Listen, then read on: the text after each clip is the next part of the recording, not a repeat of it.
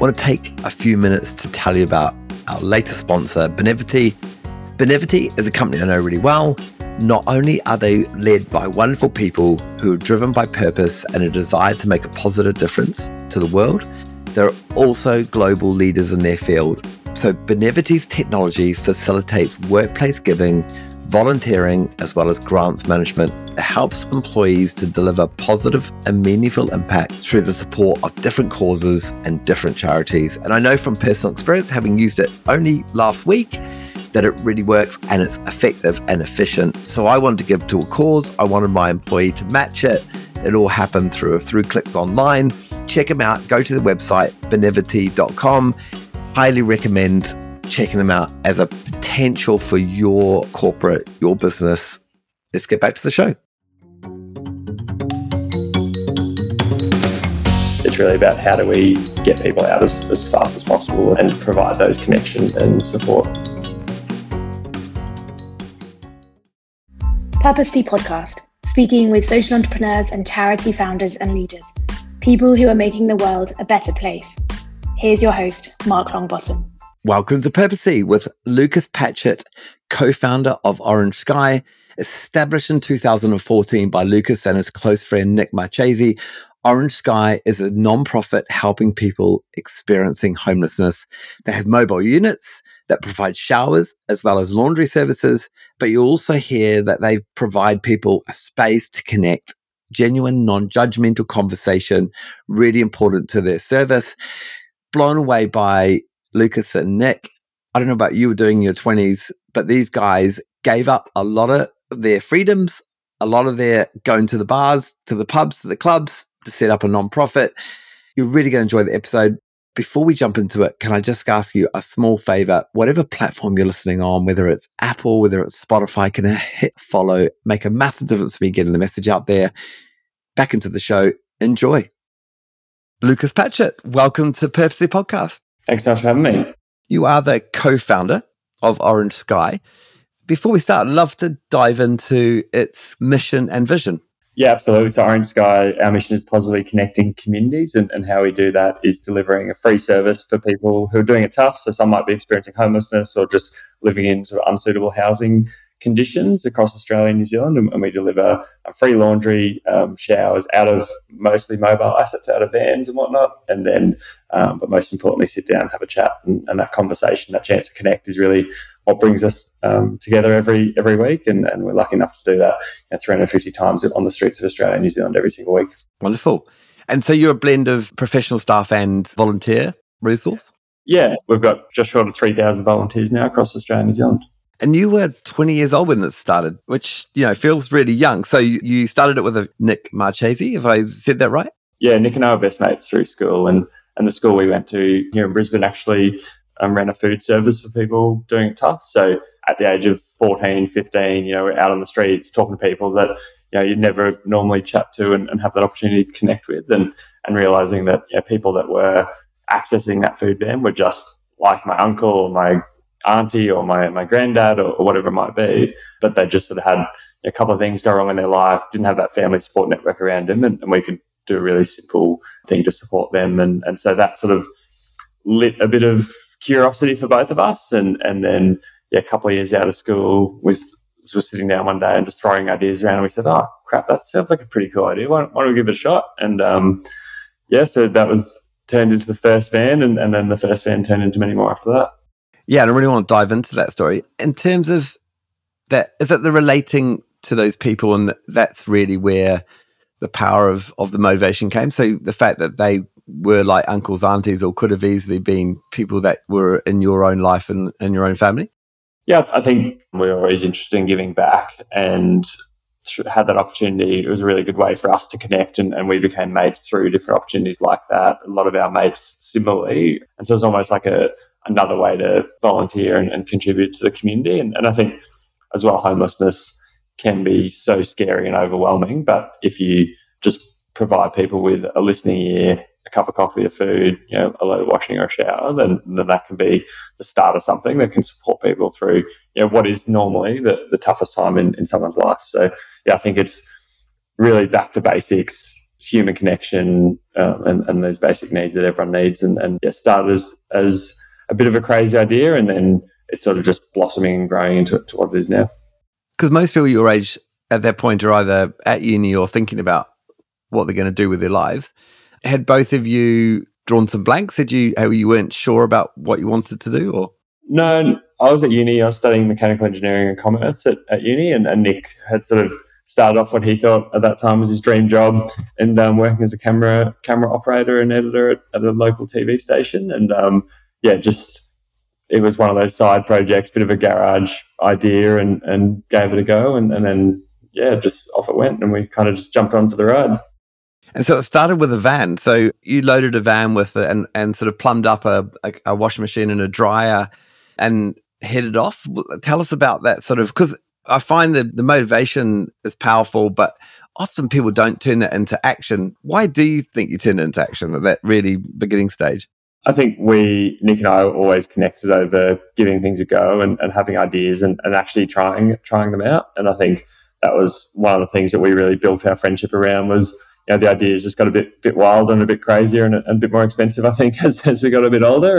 And Nick owned this old van, and we ran a different project out of this van. And when we started talking about washing machines, and then I thought, that's pretty cool, and we can probably do it, relatively cheaply if we get the washing machines donated and we get the van. We've already got the van there, and I think the great thing about having the van was it almost gave you constraints, so it wasn't limitless. It wasn't like we had these 2 washers, these 2 dryers that we eventually got donated by a local company, and we had a van, and we had to find a way to make it fit. So rain, hail or shine, we were going to make this stuff fit in the van, and we managed to just squeeze it in. It's amazing how you find friends who are electricians and plumbers and people that can help with pulling this sort of stuff off as well. And especially in those early days, like, people are so willing to just chip in and give it a go as well. So I think, having an idea is one thing, absolutely, but turning it into something, but also not overcooking it. And it doesn't need to be, a perfectly polished product to start with. It can be a bit rough and ready, test the concept. We're the only ones in the world who'd ever tried this. So we wanted to learn and see what happens. So I think for me and for both Nick and I, we're sort of, one of my key values is having fun and learning, and this gave us that opportunity to do it and help some people along the way. And, in my research, I read that you had to make a call to your mum on that early trip to ask her how much powder you needed to use. So you guys are pretty green on the laundry side. Yeah, definitely. Like, we were both still living at home, pretty green, I'd say. Absolutely. I'd done 6 months stint overseas, so I started to learn a little bit more, but definitely was no washing expert. And so it was part of the conversation was definitely getting some tips from mum and dad as well as to how it's all going to work. And can you take us back? Do you literally remember the first time that you set off on the road and you parked up?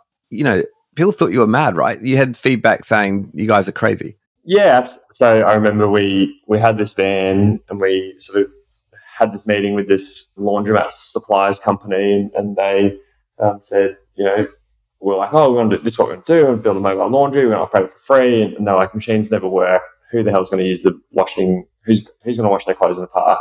Yeah, literally, you guys are crazy. Like, this is not going to work. And somehow we managed to talk them around and convince them, and they eventually believed in us enough to give us those first 4 machines. And then it was a case of, well, all right, let's get this van kitted out. We rocked up the next week when they said the machines were there, and we'd stripped the whole van out, cleaned it up, and scrubbed it clean, and we rocked up there, and I was following Nick in my car, and we sort of dropped the van off, and they brought the 2 washers, 2 dryers out all in boxes, and we're like, aren't you guys installing this? Like, don't you guys build laundromats? And like, no, you need to get a plumber, and you need an electrician, you need to do this, and this. Like, we only supply the machines, and we'll do, some basic maintenance on the machines. And then we had this kind of aha moment, like, all right, well, this is on us now, I suppose. So, again, back to the drawing board, we sort of drew something up that we thought would work, made heaps of changes, about 20 trips back and forth to the local hardware store. And it was just after work and on the weekends for the first, probably took us about a week and a half, 2 weeks to pull it all together. And then, we're ready to go one Thursday morning. And we thought, well, what better place to start than out alongside the old school food van that we used to operate with. And there's people that we sort of knew and we're still loosely connected with a few people there. And we said, well, let's just give it a go. Let's give it a crack. It was a tough one with councils because it doesn't fit in a box, or it doesn't really, it's difficult to know exactly what permits and stuff you need because it is something that's quite new and novel. And so we said, oh, well, let's just give it a go. And we rocked up that first morning, and it was a few weird looks. Everyone was like, what the hell's going on? There's quite a bit of skepticism in some of those communities because a lot of the people there have been stuffed over before. They've been, be it by big organisations or government or church groups. Like, there's been probably a lot of challenges faced by people in that community. So there's heaps of skepticism.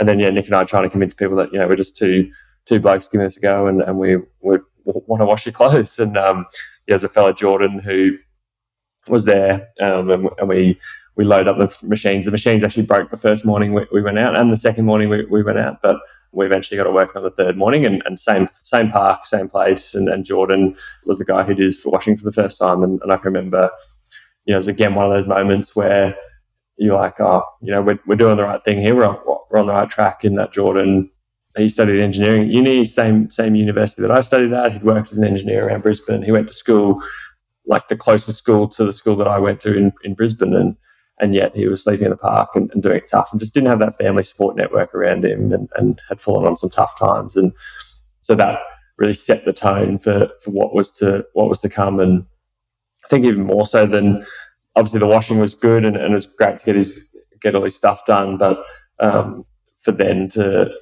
it was about that conversation, the impact that had not just on Jordan but also on me as an individual as well. And that it was almost another one of those aha moments where we were like, okay, I think we're onto something here. So yeah, the first wash really set the tone for many more to come. And that sort of comes through loud and clear. So the original idea was about giving people the self-respect back and just helping them in a sort of triage moment, like they really need you at that point with the service that you offer. But actually the realization fairly quickly was that actually the washing machine kicks off, the orange seats come out. I want to know a bit more about the orange seats, but it's actually the human connection that you almost provide is just the most important piece.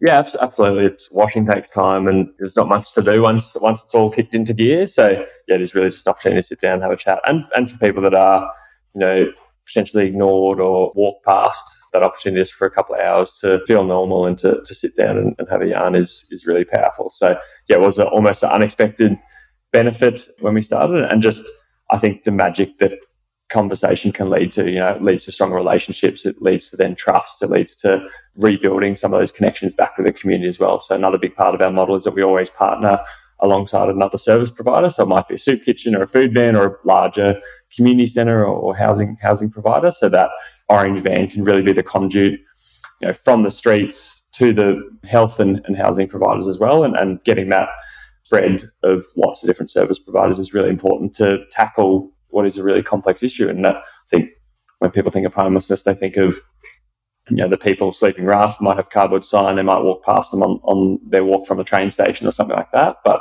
that is only just a really small percentage. There's people in temporary accommodation, there's people in the low standard dwellings and overcrowded situations in Australia and in New Zealand. I know there's lots of issues around housing suitability and actually being able to live in appropriate conditions. So yeah, I think it affects everyone in different ways. But for us, it's about, washing is something that everyone needs, and connection is something that everyone needs. So how do we can bring those two things together and some really cool things can happen.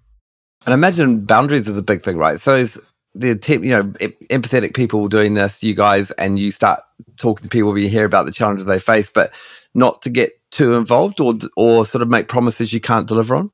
Yeah, it's definitely a challenge when you've got, heart-wrenching story after heart-wrenching story. You've got, in some cases, I was out on shift the other night and there's a mum and her 8-year-old daughter who was sleeping in a tent in just an inner city park in Brisbane and just being like overwhelmed at this feeling of, how can I help, or but knowing where those boundaries are in place. Yeah, it is definitely a challenge. We do have some good supports in for our volunteers. I think it comes back to reminding ourselves of our purpose and our little bit that we can contribute to supporting people in that situation. So not overextending and doing something that's not going to be scalable across all of our services as well, because we want someone who rocks up in Auckland to have the same experience as someone who rocks up in Perth, and that consistency, obviously within, and you want to localize and have that local flavor, but a general level of consistency is also really important. And so 36 locations now you talked about in two countries, but was it always that growth plan? Like, how seriously did you sort of map out the future of Orange Sky? Like, and I would love to hear about how you started to scale it. Yeah, we not at all is the short answer. I remember we started in Brisbane and we said, well, maybe we'll raise enough money to, get rid of the first van, which is a dodgy, it was a 15-year-old van when we started with it, and we'll replace it with a flash van, but we'll do it just in Brisbane. It'll be a bit of a garage project, bit fun, bit interesting.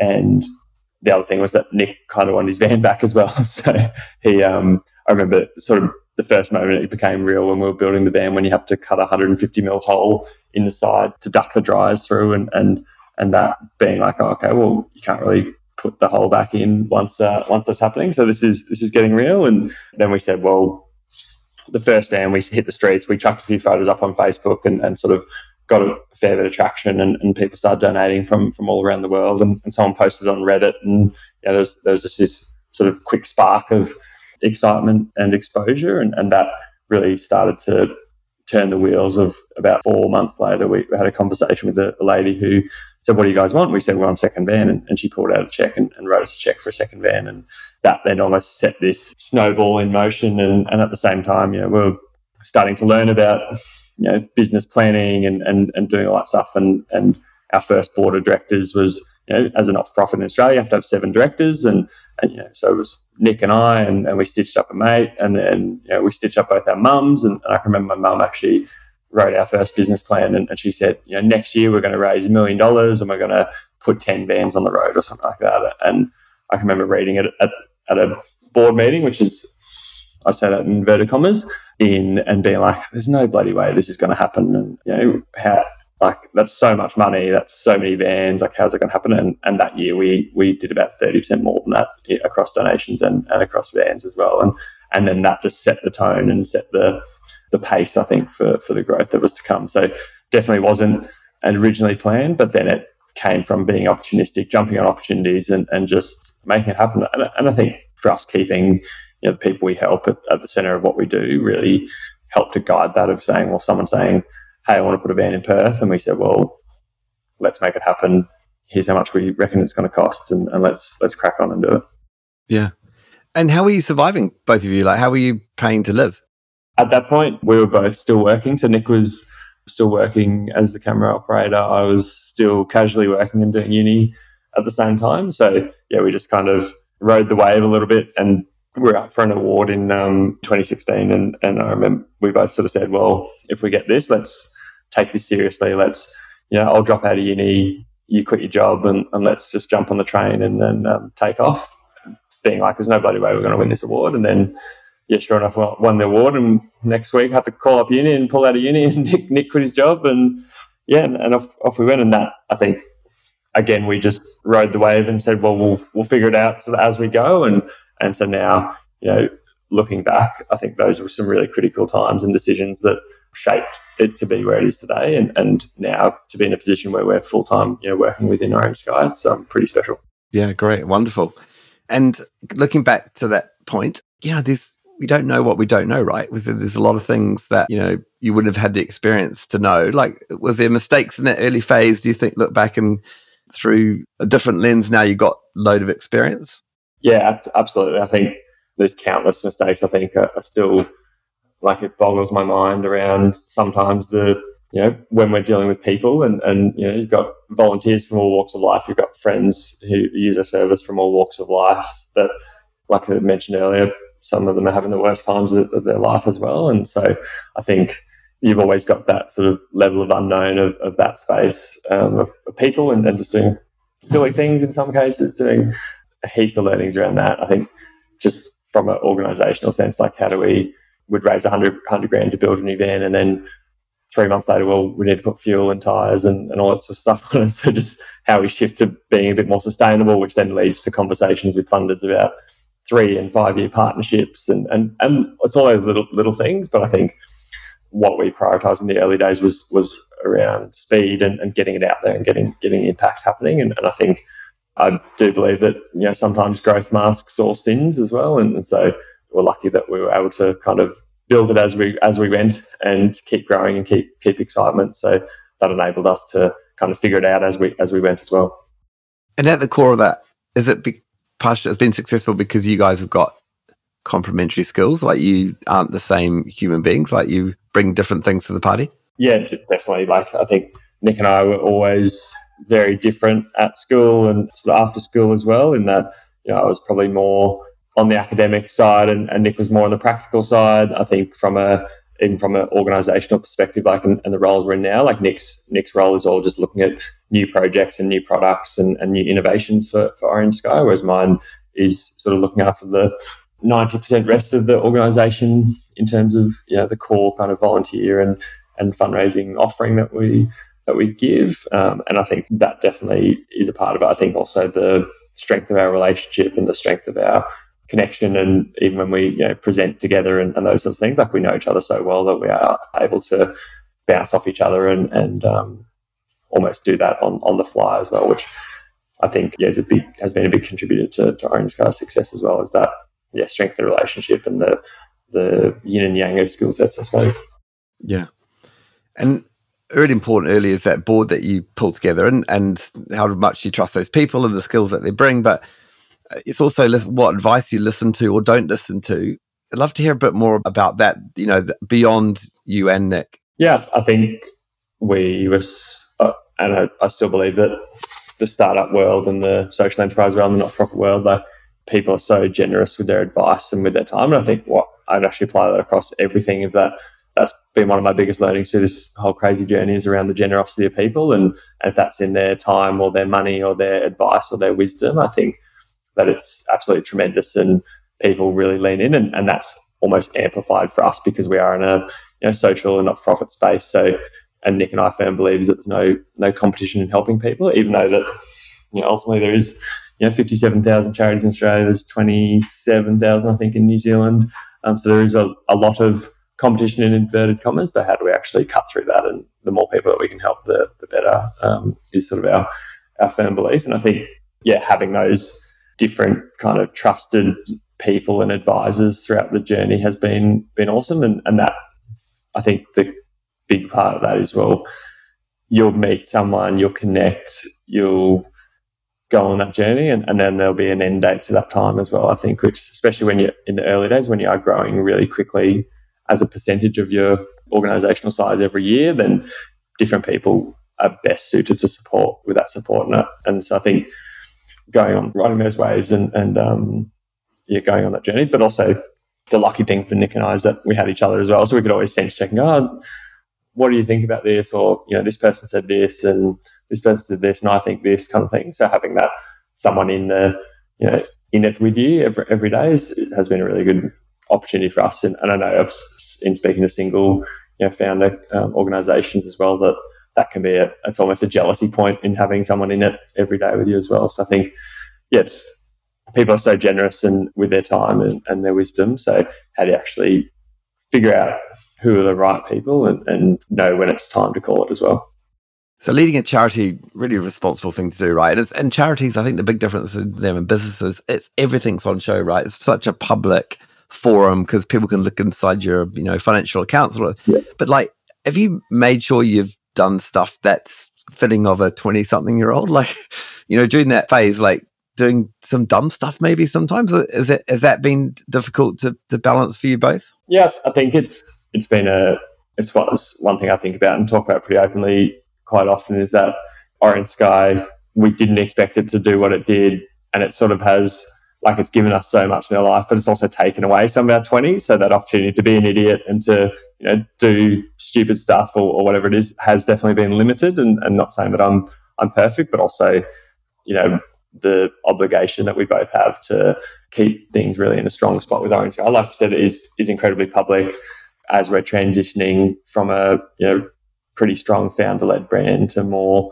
about the organisation, about the impact that we make, which we're definitely in the process of doing, but also it takes time. So I think it's definitely something that I think about a lot. Haven't quite solved what it looks like. Maybe it's when I'm in my 30s, I'll catch up on some of that stuff, but I haven't quite figured that one out. But I think definitely still have had the chance to, I think, intersect a lot of that with Orange Sky as well, of traveling and of experiencing new things and doing it with your best mate is a pretty cool option as well. Pretty awesome.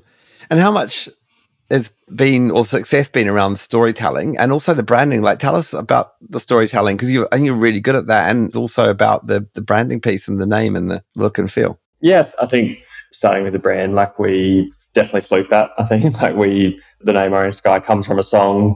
It's a chilled song. We like the song and we thought, well, it's kind of a cool name. Let's call it that. But I think all the unexpected benefits and technical benefits of having a name and a colour and a brand and all these sorts of things, which we had no experience in. It was a total fluke. So don't want to proclaim to be an expert or anything in that space. I think storytelling has always been so critical for us from the start. One, Nick's background in that sort of news piece, and that was one of his passion areas and the reason he worked at news, was that every day was really different. He got to tell stories. Sometimes everyone sees the news, and sometimes I'm sure there's some challenging stories to tell, but it was a really critical thing. And I think for us that one of our core things, and still is now, around how do we destigmatise homelessness, because it is so stigmatised. It is, people have this form view of what it is and what it isn't, and actually how do we break down some of those barriers. And the best way to do that is to give people that don't have a voice.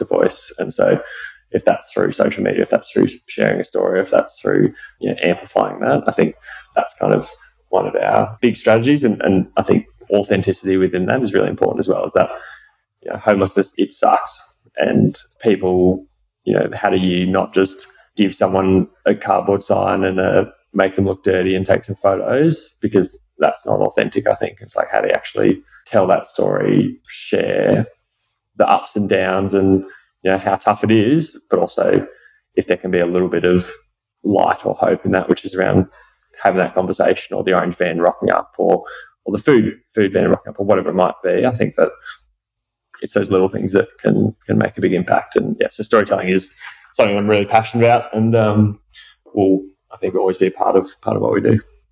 Yeah, and I think crucial with that is, like you said before, always guided by your service user, right? So always guided by the people that you set this thing up to do, and to always be true to them and, not go against them.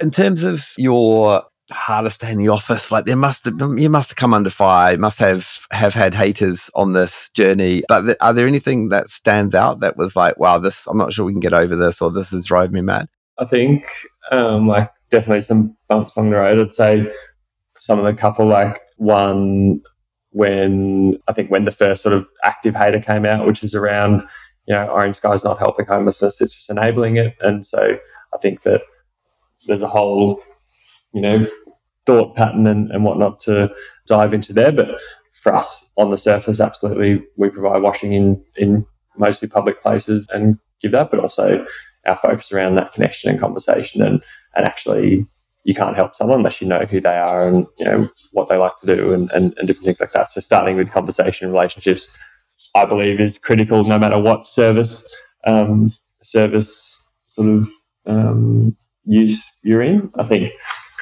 another one is launching in New Zealand was bloody challenging. We had timing with vans on ships and funding obligations, and it was having never imported something anywhere, trying to get a van that no one in New Zealand's ever seen before, and getting it on time so we could deliver for sponsor obligations and different things like that was definitely a massive challenge. And I can, there's still some scars here, I'm sure, from some of our team who were sort of as a part of that. But then knowing that once that van hit the streets the first time and started providing impact, and going, oh, shit, this is all worth it, and this is all that hard work and blood, sweat and tears was definitely worth it. Even little things like, like I mentioned earlier, my mum was involved, and then once that sort of reached the natural time for her to step away, I think it's still a difficult and challenging time to start that separation and going through that journey as well. So definitely plenty of bumps along the way. And New Zealand challenging partially because they were like, what's these Aussies coming over here telling us how to, solve our homelessness problem? Or no, the community it was probably more just like the community and service providers and whatnot have been incredibly welcoming, and the friends and volunteers as well. It's probably more just purely logistics challenge of, hey, we always said we wanted to launch by this date and we need to work backwards, and then vans getting stuck in customs and not having that, really, it's not like, if we launch a van in Sydney, we just drive it from Brisbane to Sydney and takes 12 hours kind of thing. It's probably a next level of logistics and planning that we probably weren't quite ready for just yet. And then complications around actually how do you do that where we're set up as a New Zealand charity and the money stays in New Zealand, but then we also take those learnings and share those learnings from Australia, having done that in Australia, so not duplicating, so we can be a bit more efficient as well. So I think breaking new ground a little bit with some of that stuff, which I think anytime you're doing something new, it can be a little bit challenging, especially when there's governments and legislations and lots of stuff involved as well. But in terms of community, in terms of the impact, in terms of that whole space, it's been tremendous. So.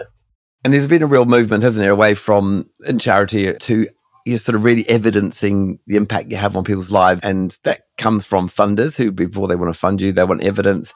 But was there pressure to show that or to illustrate to give evidence that you're more than just triage, like you're more than just helping someone in that moment? Not that that moment isn't important, but you knew you had evidence that you were doing so much more through the relationships, through the helping people connect with others. Yeah, I think it's definitely still an area of growth for us. Like we're still not even a 9-year-old organisation yet, so the maturity, we've got a long way to go in terms of uplifting that maturity. But I think the other thing is that it is so tangible and practical and easy to understand. And I think sometimes like funders especially have gotten a little bit fatigued maybe with like massive programs that are costing heaps of money and they're not actually sure the impact is driving. Whereas if someone gives 150 grand and we can put a new van on the road and start helping a brand new community straight away. And I think that timeliness and tangible impact is something that some funders have really been looking for, in that some communities in some places there's been so much money pumped in and seemingly not a lot of progress as well. So I think if you can have a balanced approach in terms of how you're supporting people, then that's going to help go a hell of a long way in that space. Yeah. And the one thing that really keeps coming up with a lot of charity founders and people who start charities is the signing up to every year having to raise hundreds of thousands of dollars, and that's relentless and it's difficult and it's challenging and it keeps you up at night. Tell us about that sounded like that became an issue early on, but you've always been pretty good at that fundraising piece.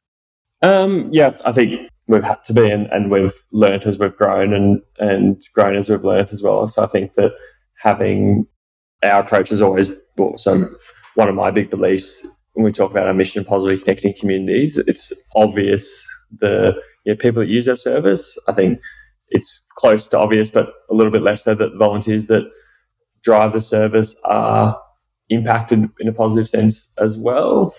And they're also from that community. The person that took the van out this morning in Auckland, is a local. They go out and support people who are local as well. But then the third rung of that is then the donor that supports it. Often we hear comments from donors saying, I walk past your van every Wednesday afternoon, or I see the van driving around and I just want to help out. After the floods that hit Auckland last week, being able to jump in and help that community out straight away, and then having an influx of donations from people going, I never thought I'd have to use your service, but all of a sudden I had to. And so I want to give back a little bit. And that groundswell of support is something that, really that tangibility and being part of the community, I think is really important for that. And then for us, it's been a mixed bag and a learning and growth opportunity of saying, well, how do we get through COVID? Is that knowing that we've got a diversified revenue stream, we can lock down our key supporters who are on longer term partnerships for the everyday givers that give to us, how to actually tell them a really, really compelling story about why now is the most critical time that you need to keep giving to us. Same for our volunteers. How do we tell a really compelling story that, hey, we need you now more than ever as well. So I think, it's definitely a big treadmill that you get on and you have to keep rolling through. And there's strategies to minimize the headache, but it's definitely got to be headaches every year, I think. So And going back to COVID, and a lot of really experienced leaders fell apart and found things really challenging. But do you think that'll almost, when you reflect on how difficult things were in terms of keeping on and keeping the money rolling in, and do you look back now and think actually it was a wonderful learning experience, and we'll be nothing can top of us now. We've dealt with that. I think it's definitely up there, and I think personally, as a leader, learned the most I probably ever learned in a very short amount of time. And I think that, I'm almost thankful for that opportunity, but also hopeful that nothing like that ever has to happen again. In that, March 2020, having to have that conversation and ground all of our shifts across Australia and New Zealand, and then all of a sudden know that we're turning off the tap to thousands of people's support is pretty tough to reconcile with. But then knowing that, hey, well, we need to rebuild and restart, and that gave us a good opportunity to actually do that in a better and stronger way over the coming years. And now being at the point where we're helping more people every month than ever before, and we've got a strong foundation to keep building on and supporting people into the future. So I think it was a incredible learning opportunity. Definitely don't want to do it again anytime soon, but I think it's put everyone in a spot where that you can act quickly, act decisively, and change can happen bloody quickly if you get people aligned, which it forced people to be. So how do you capture some of that essence to keep doing that in the future? Yeah, because during the pandemic, I mean, just on a local level, I remember them shutting all the toilets because of a lot of fear around transmission of COVID, and consequently, people had been using the toilets to wash and to shower and to clean and to shelter. Suddenly couldn't. They cottoned on to that, and but it took a while. And advocacy to you hear a lot when you're on the street, when you're sitting in the orange chairs and talking, and your volunteers do and your staff do. But have you found yourselves getting involved in advocating on behalf of people who are homeless? Not so much just yet. I think our advocacy work, in inverted commas, has been, let's get on with it and let's let our actions do the talking. And that's actually how we've not got a heap of government money over the past 9 years, but we've gotten pockets here and there from different announcements and different applications and whatnot. And that's been, actually, we haven't even necessarily put forward for that, but we've got a call from someone saying, hey, you should apply for this, or hey, you'd be in a good shot for this if you wanted to put something forward. And I think that's been us just, like I said, getting on with it and letting our actions do the talking. I think we are probably starting to explore that space a little bit more. We're doing a lot more work in remote Indigenous communities here in Australia with some really poor health outcomes that First Nations Australians have. And so starting to get a little bit more advocacy work in that space, purely because of the remoteness and the challenges and the difference in every community. And it's impossible to tell that story to government as well. So, I think mostly let the actions do our talking in the past. Absolutely, because you'll know stuff that a lot of people making policy won't know, right? Are there some key messages you'd like to get across, about what should happen? Yeah, I think it's a really good question.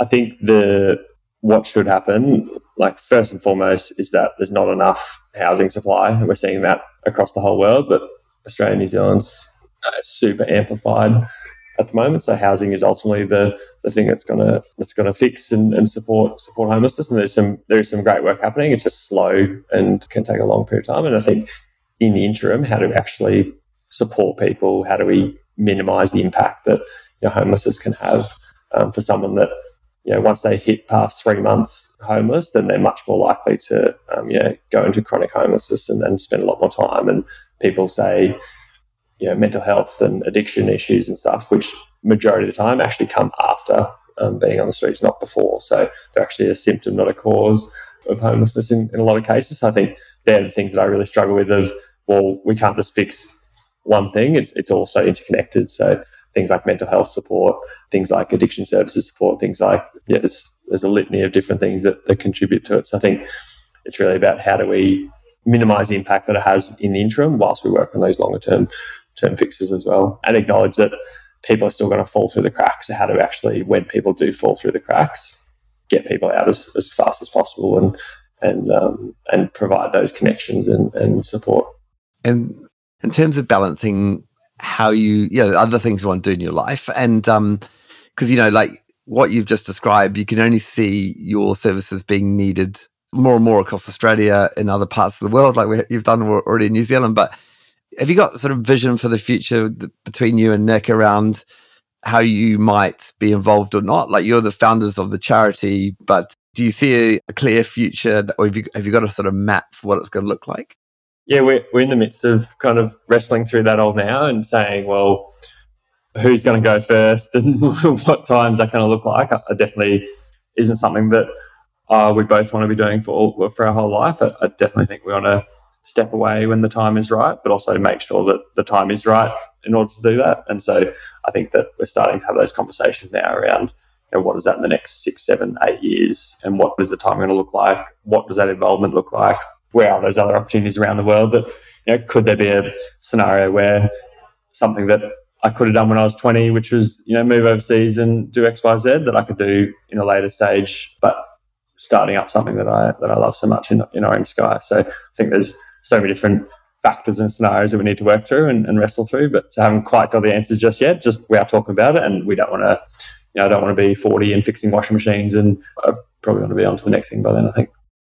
And have you found yourself in positions where you sort of have to pinch yourself, like maybe have to go and speak at, an event or an important meeting, or, really famous people? Or have there sort of been moments for you and Nick where you're kind of going, wow, how do we end up here? This is awesome.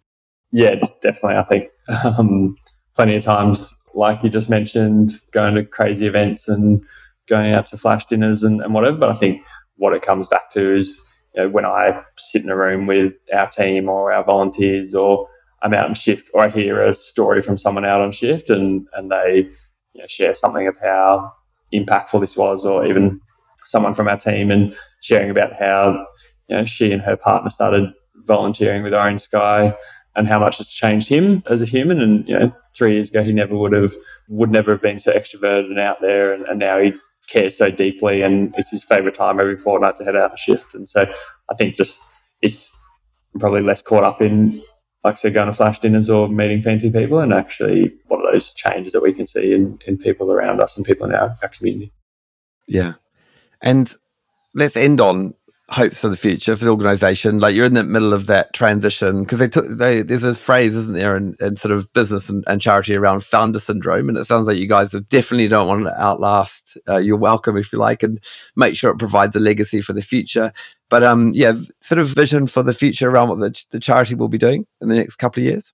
Yeah, so with 2025 we want to be helping 40,000 people there, so we're about just over halfway there now in the last FY. So yeah, definitely a long way to go to reach that. And then in the next 6 months, we're going to be reshaping, what does that look like out to FY30 as well, and how many people and what's that going to look like in terms of communities we're impacting on. So yeah, I think a lot more work to do. I think we're expanding the definition of what we call a friend, or we're sort of reviewing that in terms of, is there actually loneliness and isolation is loneliness and isolation in every other community, if it's aged care, if it's different communities that could actually benefit from a yarn and some washing, and so looking at how does that impact on how many people we can support who are doing it tough. So yeah, it's a lot more to explore and a lot more to do, and lots more changes to make along the way, but I think keeping those people front and centre of who we're helping. Lucas Patchett, a massive thank you for joining me on Purposely. Thanks so much for having me.